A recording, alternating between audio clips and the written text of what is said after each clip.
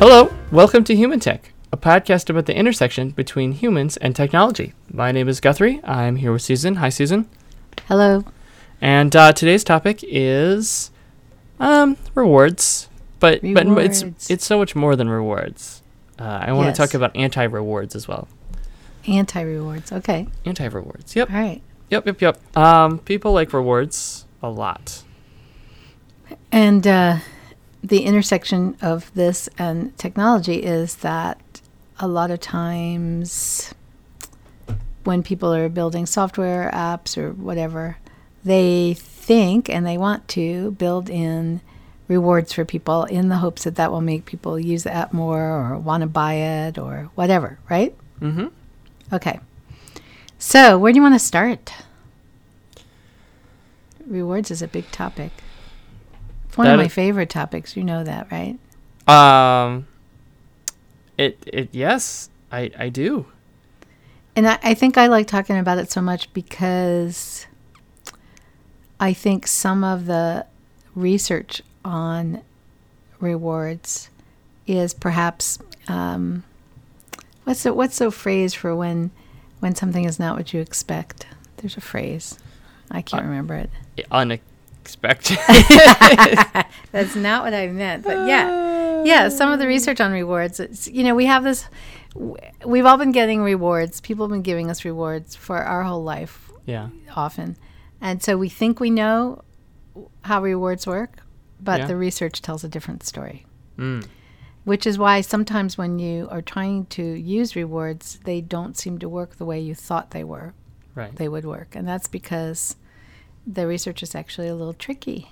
To use rewards effectively actually doesn't follow common sense. Right. So, where do you want to start? I know. I'll give you questions to answer. Yeah, I was gonna say you could start with a quiz. A quiz. Usually All a good right. way to go. Guthrie. Yes.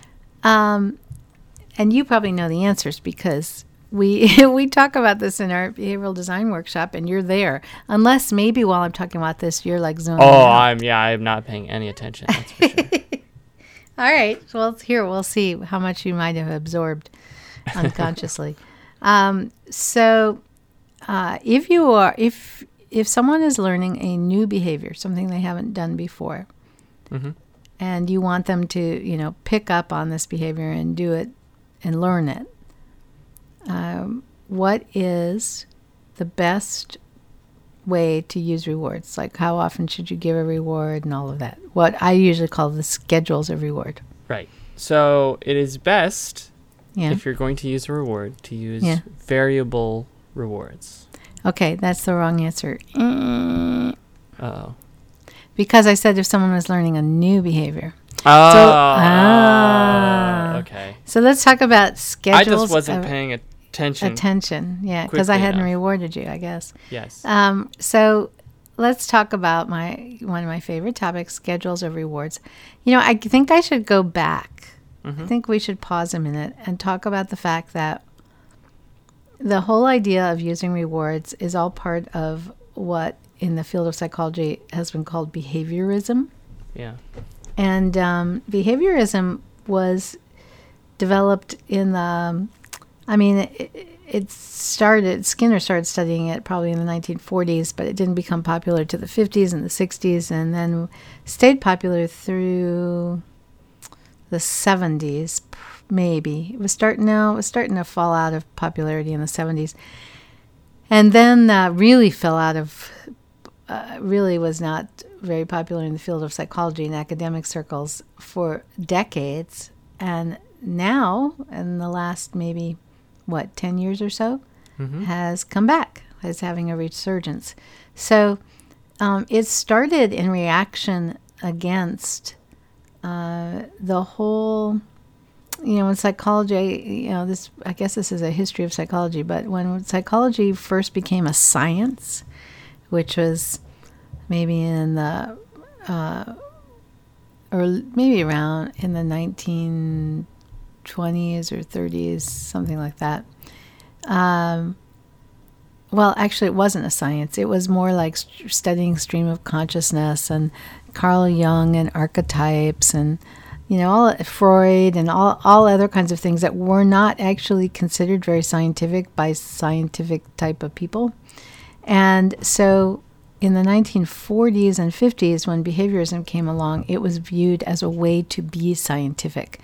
It was seen as a way that psychology could become, instead of this, Freudian lie on the couch and we'll talk about things, but it could actually become a science that people could study. And in order to do that, if you're going to study psychology scientifically, the thought back then was that to do that, you had to stop talking about what people were thinking or feeling, because you can't really measure that, and you have to just look at their behavior. Mm-hmm. And that's where behaviorism came out of. And so then it became, all you did was look at what did someone do or not do, and how many times did they do it. And that was behaviorism. And so it became really popular because it was deemed to be scientific. But then it became very unpopular because it really said it didn't matter, what someone thought. It didn't matter their frame of reference and so on. So there was a whole backlash against behaviorism with cognitive psychology, and then onwards of other kinds of psychology. So that's why behaviorism became kind of not popular, because people were tired of just looking and measuring behavior. But rewards is all part of that, because Skinner, B.F. Skinner, in the 1940s, 50s, 60s, really studied how rewards, which he called reinforcements, really affects how people behave. And he did this work called schedules of reinforcement. So he would vary how often he gave rewards to rats, pigeons, people, whatever he was working with, and how that changed their behavior. And actually there's a real pattern. So how you give a reward, you can actually look at a little chart, and it'll show you, the typical behavior pattern when you're giving a particular kind of reward. So if you want someone to learn something new that they've never done before, you need to reward them every time they do it so that they kind of get it. And the easiest way to think about this is to think about if you have a dog. So rewards work really well with dogs. And anybody who's tried to train a dog has probably, seen this. So you want to train the dog to, it's a puppy and it doesn't know how to sit, or it doesn't know how to stay, or it doesn't know how to lie down, or whatever it is you're trying to teach it. And so you give the hand signal and you give the verbal command, and you kind of make, like, you grab their front legs and make them, gently, not hard, but you make them go down into a lie down position. And as soon as they're in the lie down position, which you put them in, you give them a reward. And if you do that a couple of times, they'll kind of get it, and then they'll go, okay, if I, squish my body against the floor and put my paws out straight, I'm going to get this tasty food. And so you reward them every time they do it until they get it. And then you have to stop rewarding them every time and say, so here's quiz question number 2, Mr. Guthrie Weinshank. Why, once they get it, once they understand what the behavior is that you're rewarding, why do you have to stop rewarding every time? Why not just keep rewarding them every time? Because eventually it loses its effectiveness, does it not? Yeah, but why? Oh, but why does it lose its effectiveness? Yeah. Oh. Do you have any idea?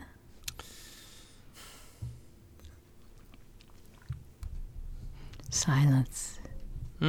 He's thinking. You want a hint? I'm exhaling loudly. You want me to just tell you?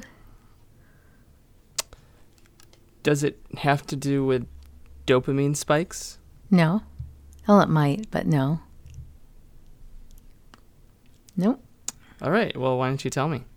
Well, it's just kind of logically simple.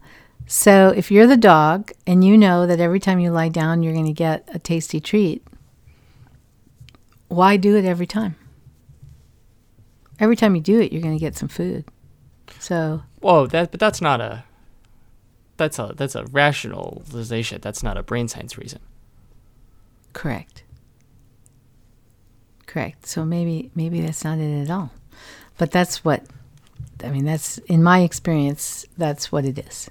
When people or dogs or whatever know that every time they do the behavior they're going to get a reward, then they just say, well, I'll just do it when I feel like I need a little snack or whatever the reward is. So the idea is that you should not reward someone every time they do something once that behavior has been established. And so that brings us to what you mentioned about variable rewards. So if you sometimes give people a reward and sometimes don't give them a reward, that's when you get the most of that behavior. Mm-hmm. Because they actually can't predict. And this has to do with the dopamine, right? Mm. You're talking about Sapolsky's work. Right. Yeah. So do you want to describe Sapolsky's work, or do you want me to describe it? There were these rats, see? And the rats, there was a light on a bar.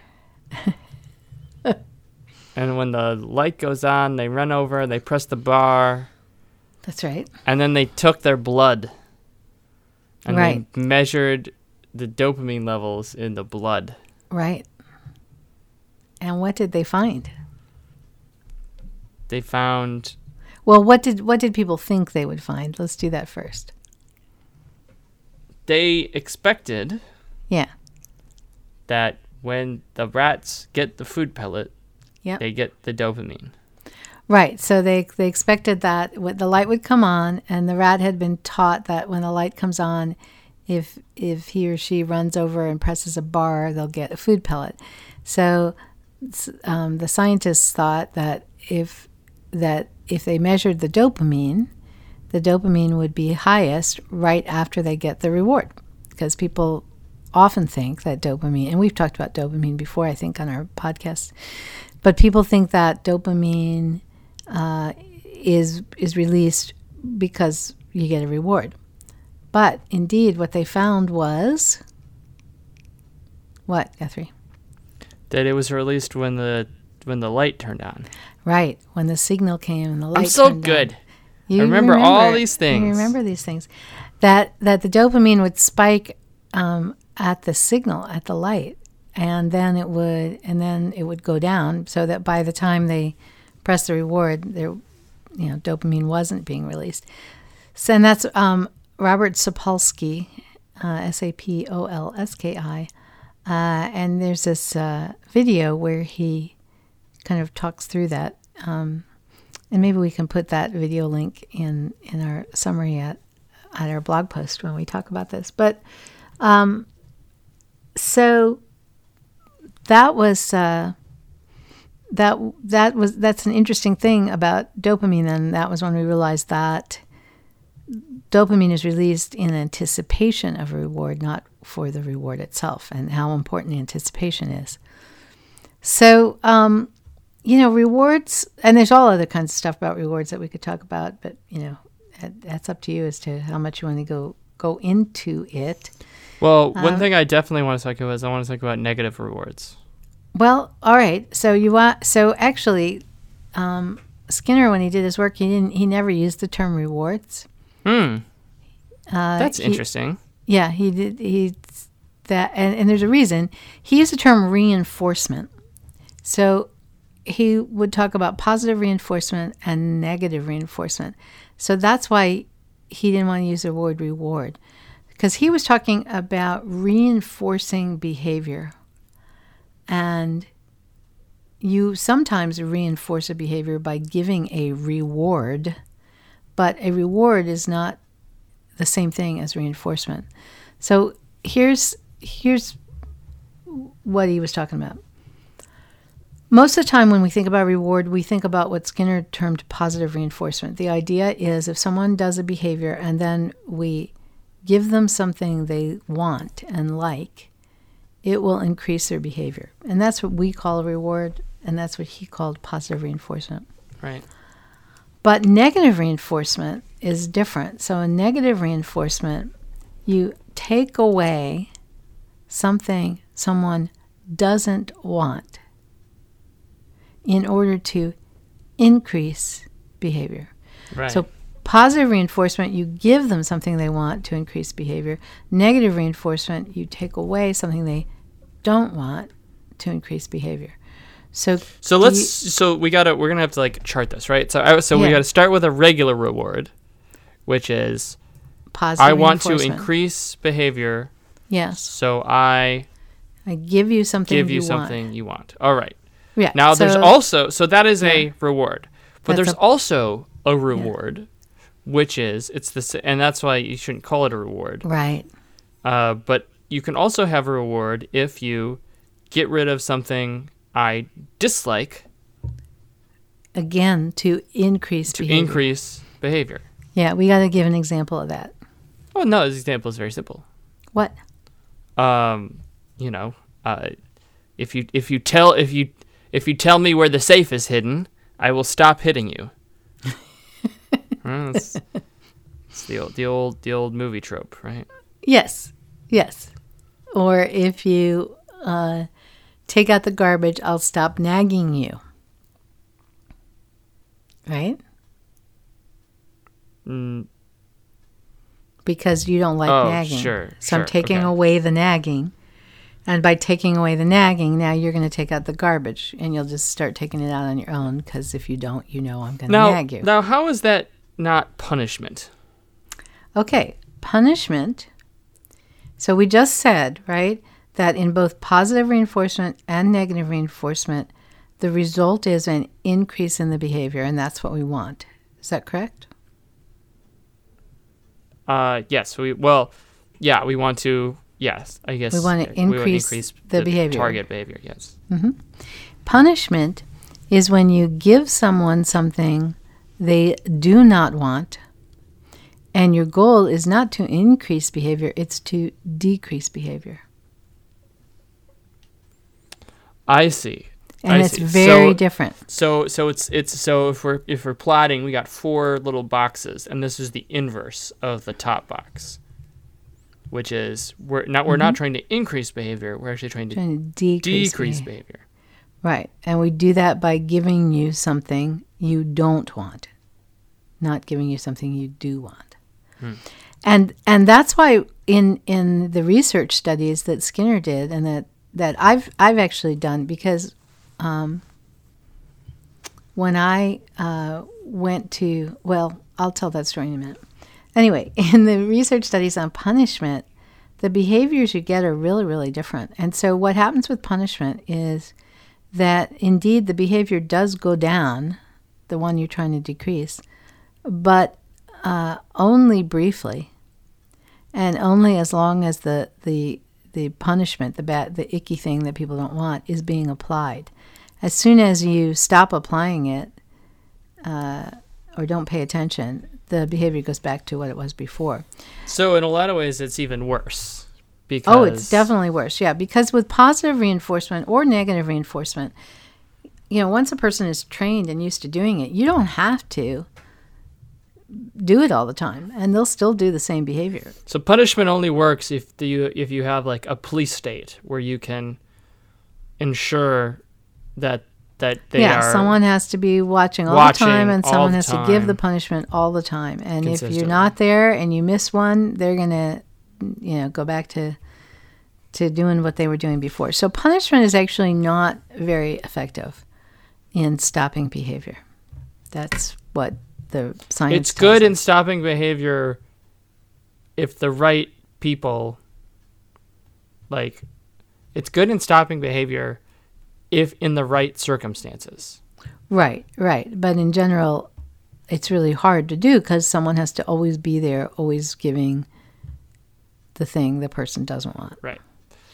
Now, there's another way to decrease behavior, because remember, punishment was positive and negative reinforcement were all about increasing a behavior. Punishment was about decreasing a behavior. There's another way to decrease behavior that's more effective than punishment.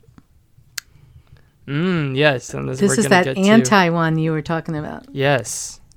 And do you know what that is? I'm assuming that's extinction. That's right. And can you describe what extinction is? So I just said instinction. No, not instinct. No, extinction. Extinction. EX, yeah. So what extinction is when I want a behavior to go away. Yeah.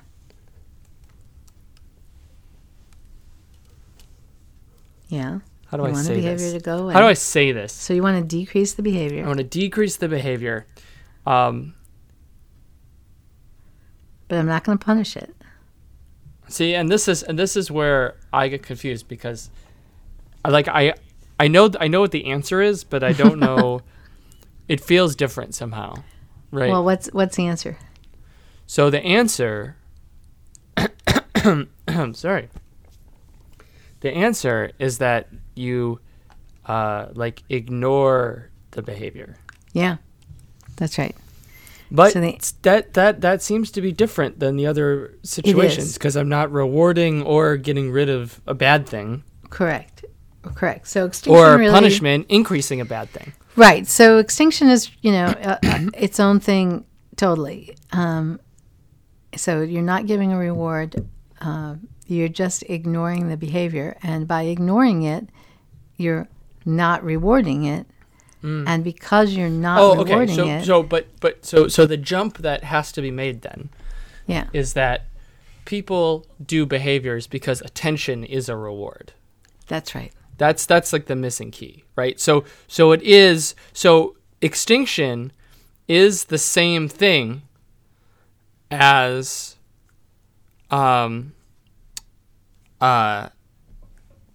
This is interesting. I'm not sure where you're going with this. No, it's the same as what's the one where you take your negative reinforcement? Negative reinforcement, okay? So it's the same as negative. No. Well, hold on, right? So like every time I get attention, that's my reward. And so by taking away the attention, I'm taking the reward away. Yeah, but see, remember, negative reinforcement. Let's go back. Negative reinforcement is I give you something you don't want in order to.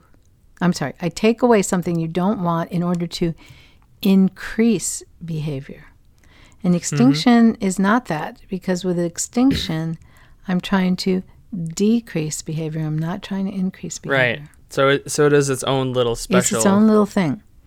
So if you ignore what someone's doing, now that does assume, all of these things assume, there's a really important key to all of this, which is you have to be sure the thing you think people, they want this, they don't want this, right? That's got to be true. So if you're giving people something, you think it's something they want, and they really could care less about this thing you're giving them, then it's not going to work, Or if you're taking away something that you think they don't want, but actually it doesn't, they don't care that you take it away, then that's not going to work. And similarly, if attention is not acting as a reward, then, withholding your attention isn't going to decrease the behavior. But attention usually is, right? Very often is. Very often is. A lot of times when people are doing something, they're acting in a certain way. One reason they're acting that way is to get a reaction from you. Yes, that's just how I was going to phrase it too. It's not about getting attention. It's about getting a reaction. Right. And so if you don't react, or you don't react in the way they expect or want or are used to, it's not fun. Yeah, then they'll just stop doing it. So, and any teacher in any classroom has hopefully tried this out. I think it's really hard. It's really hard because someone's, being disruptive and interrupting or acting out. It's often very hard to ignore them, and yet that's exactly what you need to do if you want them to stop doing what they're doing. Mm-hmm. So, so that's extinction. So the stuff is, it works really, really well with animals. Yeah. it works really, really well with young children. Mm-hmm. It works somewhat with older children and somewhat with adults, but it isn't always as great with adults and young children. I mean, and older children. And that's because, well, it's for a couple of reasons. One is that there are other ways to get people to do stuff that work better than rewards. And actually, some of those things rewards interferes with. So we've talked about this before. I think we talked about this on the episode we did on gamification, that, for instance, the desire for mastery, the desire people have to learn and grow is a really powerful motivator. And we know when you give rewards to people, it kind of kills their desire for mastery. So you're now using rewards, which is like, not that great a motivator, and you just killed the ability to use desire for mastery, which is a great motivator. Right. And so, as people get older, some of the other motivators like self-stories and the need to belong, the social aspect of life, becoming part of a tribe and peer group and desire for mastery, all those become really, really powerful, and rewards are much less powerful. And so that's why I say, and this, we've done consulting work together where, we'll go in and the client will say, okay, we're trying to get people to do this. We're trying to get people to use this software more. And so what we do is we reward them for, how many times they've logged in or, and so on. And you and I are sitting there kind of exchanging glances and going, you might want to think of another way to do this. So people are used to using rewards, and it's on the surface, it's really simple. It's actually not simple, as we just talked about about rewards. But it seems simple. Oh, we'll just give them a commission. We'll give them more money. We'll have incentives. We'll give them, if the team reaches this level, we'll have a pizza party. It's just like, it seems like it's simple. It seems like it would work. And so that's why people, it's the go-to, I think, for a lot of people, a lot of managers, a lot of planning. But it's actually not that simple. And I think a lot of people that have tried using rewards in these ways can tell you, well, sometimes it worked, kind of, or it worked at first, but then it didn't work, or it didn't work as well as we thought, right? It's because it's complicated, and therefore you might be better off using something else. But, I think especially these days as we talk about, all these software apps and mobile applications, and you want people to use your app, right? Mm-hmm. You want them to buy it, and then you want them to use it. Yeah. And the more they use it, the more money you make, perhaps because you're getting ad revenue or whatever it is, right? So you really want them to use it, and you're trying to figure out how can we get them to use the app more. And I would say, I would probably say, don't use rewards. I'd say use something else. Use habits. Use self-story. Use feedback. Use the desire for mastery. And probably, not use rewards. That's, as much as I know about it, I tend to tell people not to use it. You can use it, and it might work, and it might work really well, especially in establishing a new behavior. But just got to watch out and not use it exclusively, or not use it incorrectly, or you may not get what the response you desire. I was going to mention before, so I'll go into it now, a little bit about what happened when I was looking for graduate schools and when I went to do my undergraduate. So I started college at Virginia Tech, which I think you know, right? Mm-hmm. And I did not start off as a psychology major, but ended up taking some psychology courses, and I kind of was interested in that. And then I left Virginia Tech and I moved to Boston, and I went back to school at night at Northeastern University for my undergraduate, and decided to study psychology while there. Now, what I didn't realize at the time was that Northeastern University at that time was one of the few schools in the country that was really into behaviorism and, this whole Skinnerian thing. And that at many other colleges who were teaching psychology, it had fallen out of favor. And I didn't know that. And so I just, I went to get my undergraduate degree in psychology and just took whatever courses they said I should take, right? Yeah. And most of those courses had to do with behaviorism. And I didn't learn anything about cognitive psychology. I didn't know that I was missing stuff. Because, you're an undergraduate. You take what they tell you to take. This is the field of psychology.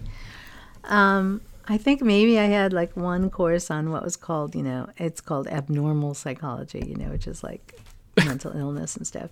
Yeah. And basically, otherwise, everything was about, Skinner and rewards, experiments with rats, mazes, the whole thing. And so I thought, I learned everything there is to know about psychology. So then I decided I wanted to go to graduate school in psychology, and I started checking out graduate programs.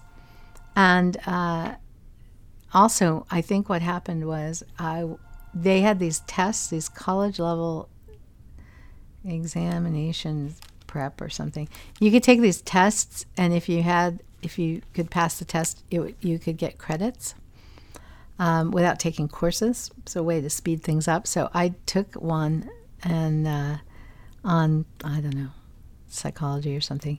And in order to prepare for it, because this was not a test, this is a standardized test, it's not from that university. In order to prepare for it, I went and got a book on, it's essentially a book on cognitive psychology, which, of course, I had never heard of. And I so loved that course. That book. I mean, it was like this mind-blowing experience to find out there was a whole different way to look at psychology. That was when I decided that's what I wanted to study in graduate school. So then when I started looking at graduate schools, I found many graduate schools that had, specializations in cognitive psychology, because that was very popular back when I was going to graduate school. And that was when I realized that I had gotten this deep education in behaviorism, and the rest of the world didn't like behaviorism. So that was kind of interesting. And so then I followed, the crowd and stopped studying behaviorism and went and got really into the whole cognitive psychology thing, which is how I ended up in usability and user experience. But interestingly enough, the whole rewards thing and behaviorism came back into vogue. And I got to use all that wonderful education that I'd had as an undergraduate. Well, look at that. Yeah. See? So it was good that I got that. It really was, actually, because it meant I got really deep into the whole behaviorism thing, but then I got really deep into the whole cognitive psychology thing. And, could do both of those. And then, as you know, after graduate school and all that, I got really deep into all the new research on brain science and neuroscience and the unconscious, which actually I did get some of in graduate school too. So I was doing EEG work back before, I was doing neuroscience, brain science, EEG, right and left half of the brain, when it was not particularly popular. I tend to do that. I tend to study things either before they become popular or after they're popular. I am never in the right place at the right time. Although maybe I am now. I don't know. But anyway, yeah. Yeah, rewards. Very interesting. So have you ever tried any of this stuff with people? Have you ever, played little experimental things with people you know? Honestly, probably. Do I like remember? Do you remember doing anything? specific? No. Um, I do. I do. I don't do all know. the I think time. part of the problem is that there's, for being honest, there just aren't that many people that I interact with on a daily basis whose behavior I need to change. Like, Well, that's good. yeah, I think so, right? I Yeah. guess that's good. I guess I'm interacting with a different set of people than you are. Or else I'm just more manipulative in my I know. the way I think. I mean, I guess it's like, yeah, I don't know. I think I probably do some stuff unconsciously Yeah. where when someone does something I don't like, I try to, I don't think I try to not give it any attention. Yeah. So All right, so now I have a really tough question for so you. that's extinction. Can I ask you I have a really tough question for you. Mhm. You ready? Mhm. So let's say that you had created this great new app, which I'm always trying to get you to do and you never want to do. We can't make an app. We don't have any developers. But we can get developers. We don't have that kind of money. I just think we should think up some great app. But anyway, okay. So let's say, Guthrie, that you got funding, Mhm. and you have money to go hire some developers. All right. Yeah. And so you're going to create an app to do something, some wonderful app that you're really excited about. And you want people to use it. Would you use rewards, and how would you use them? Or what would you use instead of rewards? Well, this is, okay, you say this all the time, right? So, I do? well, I wouldn't, you try to avoid using rewards unless you really run out of options. So you wouldn't use a reward of any kind?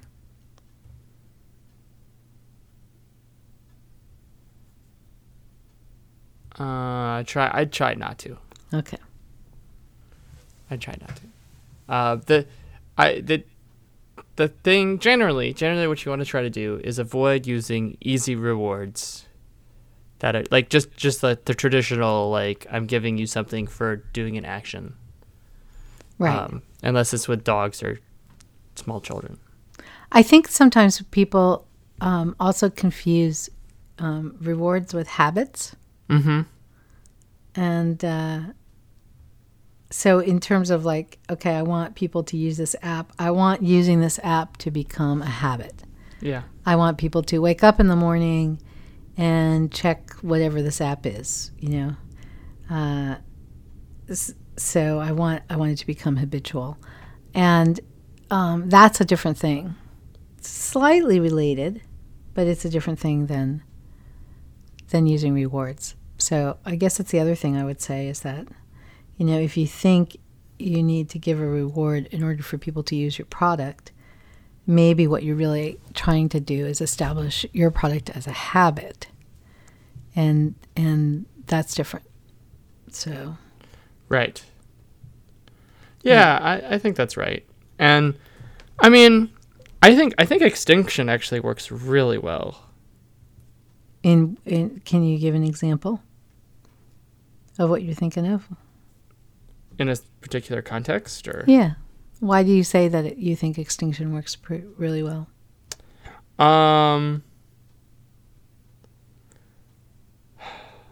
So, I think, especially in today's attention-driven economy, there's a lot of stuff that just really, really needs a reaction. And I think a lot of people are getting very used to getting a reaction. Can you give me an example? I'm not sure what you're talking about. The person at work who is really stressed and high-strung all the time. Okay. And, like, I'm sure it's unconscious, but they're feeling stressed. I think what probably happens is they feel stressed and overwhelmed, Yeah. And so if they can get other people to be stressed and overwhelmed with them, that makes them feel like it's not like it makes them feel better because it's like, oh, kind of it validates how they're feeling. their feelings. Yeah. And so they get super stressed, they get super overwhelmed, and then they get frantic, and they try and spread that to other people. Yeah. And I think most people are very successful at doing so. It's pretty easy to get other people all, but if you can just use extinction, I think it's really useful in kind of stopping the spread and settling the other person down. That's the other thing I've noticed. I think in my I guess people have said I have like a calming personality, but I think all they really mean is that when they're like frantic and trying to like spread like their like make other people frantic, I just don't like go with them on their journey. Yeah, you don't engage in that way. Yeah, and then they just kind of stop, and then they're like, oh, I feel better. Yeah, it's true. I mean, I think there's a tendency, if you're interacting with someone, whatever, and they're upset or they're frantic or they're anxious or, whatever, there's a tendency, I think, because of perhaps empathy, right, mm-hmm. to engage with them and get them to talk about it, and why are you so upset? Why are you nervous? Or why are you so stressed? And, then they'll just talk more and more and more and more, right? And get more and more and more stressed. Sometimes that's what happens. I mean, sometimes, talking about it might relieve it, but if it's a pattern, it might not. And I think what you're saying is rather than doing that, which is really just feeding it, right? Mm-hmm. You can not feed it. I mean, in really kind of mundane ways,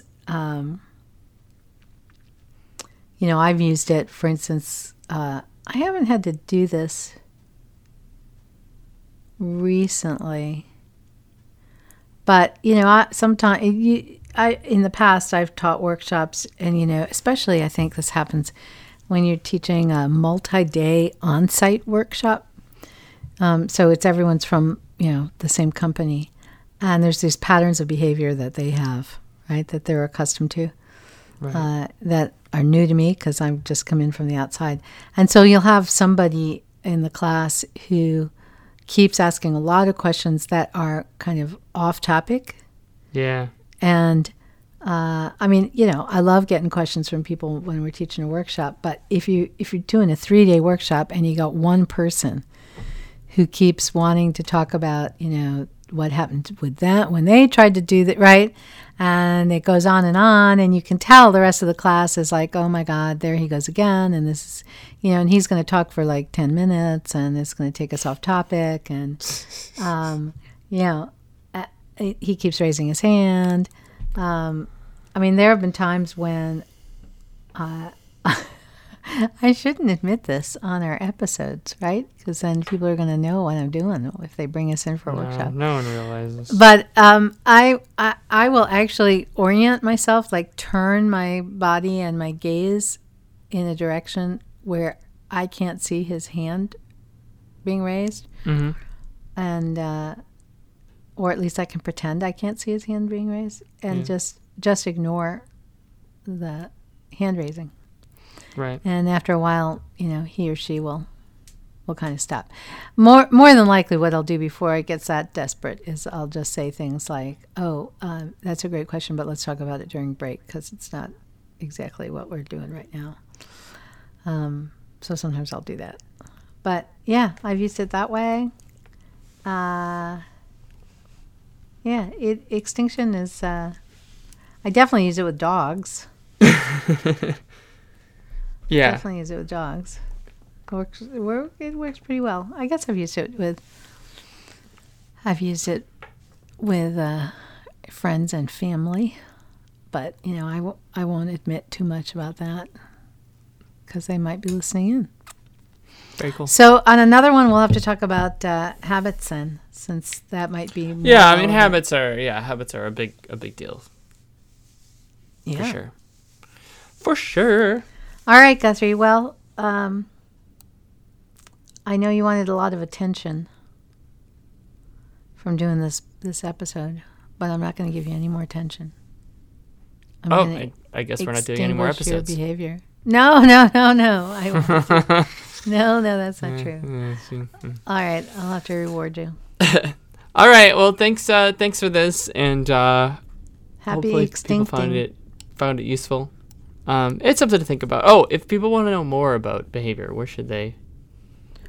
Well, I've got one of my books, How to Get People to Do Stuff. It's got all this in it, plus a whole lot more, and I think that's probably a great resource for it, I think. All right. Well, and I will talk to you later. How can they reach us, Guthrie? Oh, you can email us at info@theteamw.com if anyone wants to. All right. Thanks, Guthrie. Thank you. I'll talk to you later. Bye. Bye.